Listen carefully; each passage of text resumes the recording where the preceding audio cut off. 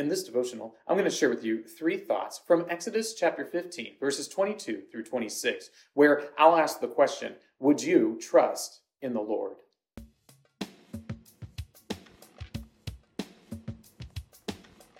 Exodus chapter 15, verses 22 through 26 says, Then Moses made Israel set out from the Red Sea, and they went into the wilderness of Shur. They went 3 days in the wilderness and found no water. When they came to Marah, they could not drink the water of Marah because it was bitter. Therefore it was named Marah. And the people grumbled against Moses, saying, What shall we drink?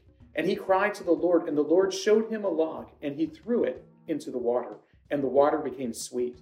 There the Lord made for them a statute and a rule, and there he tested them, saying, If you will diligently listen to the voice of the Lord your God, and do that which is right in his eyes, and give ear to his commandments, and keep all his statutes, I will put none of the diseases on you that I put on the Egyptians, for I am the Lord your healer.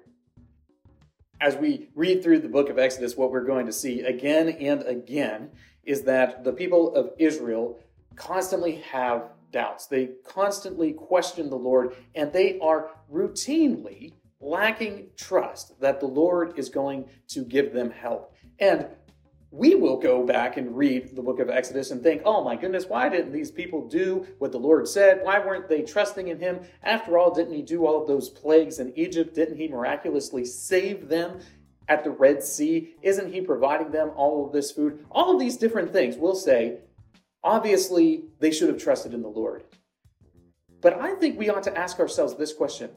If we were in the same situation as them, would we trust in the Lord? Because I think that the whole situation of God making his covenant promises with the people of Israel is sort of a microcosm of how all people respond to God. It isn't just Israel who has doubts. It isn't just Israel who fails to recognize God's provision, but we all do that.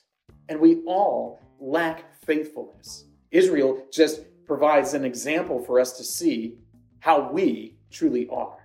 With that in mind, I'm going to ask the question, would you trust in the Lord?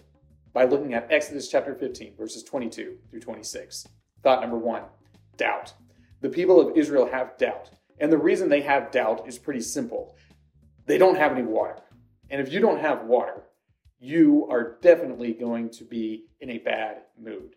You are not going to be at your best cognitively. You are not going to be at your best in any way, shape, or form because we need water 3 days. 3 days we have to have it or we die. And the people of Israel, they are having a whole lot of doubts because after all, we're talking about over 1 million people. They're in the desert and the source of water that they thought was going to be good is no good.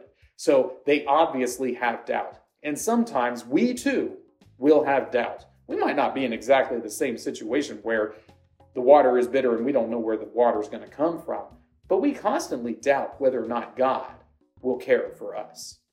Thought number 2, provision. Even though Israel's in this situation and they don't have any water to drink, all the water is bad, the Lord provides for them. And this is right in line with what we see the Lord doing with the people of Israel over and over again, particularly in the book of Exodus. The Lord provides for them. They have a need, and the Lord gives it to them. They don't have any bread. What are they going to do? The Lord provides manna. They want some meat. What does he do? He sends a bunch of birds to them, and then they have plenty of meat to eat. This happens again and again and again.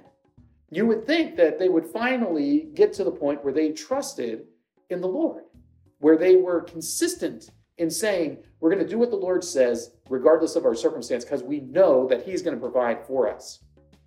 But they don't really do that. And neither do we. We frequently will neglect trusting in the Lord's provision because even though he's provided for us before, we don't know that he's going to again. And because of that, we fail to trust in him as we should. But we should recognize that the Lord does provide for his people, and he does so in a abundant fashion. Thought number 3, command. The Lord tells the people of Israel, after he has given them the water and made it sweet, he tells them, listen, if you do the things that I tell you, if you obey my statutes, if you obey my laws and decrees, then all of that destruction that you saw in Egypt, I'm not going to allow any of that to happen to you. You won't experience any of that destruction, any of that mayhem that the plagues caused on Egypt, if you would but listen to my commands and keep my statutes. Well, you and I both know that that is not what the people of Israel do.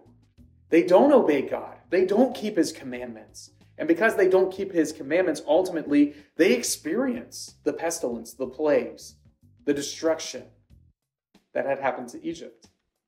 We see this so fully in the destruction of Jerusalem years and years later by the Babylonians. They fail to live up to the commands of God. And so do we. This is why it's vital for us to have faith in Christ, because where we fail to live up to and accomplish the commands of God, Christ does so and does so perfectly, and has made an avenue for us to have fellowship with God by fulfilling all the commands of God, by fulfilling all of his laws, so that we might be adopted as the children of God.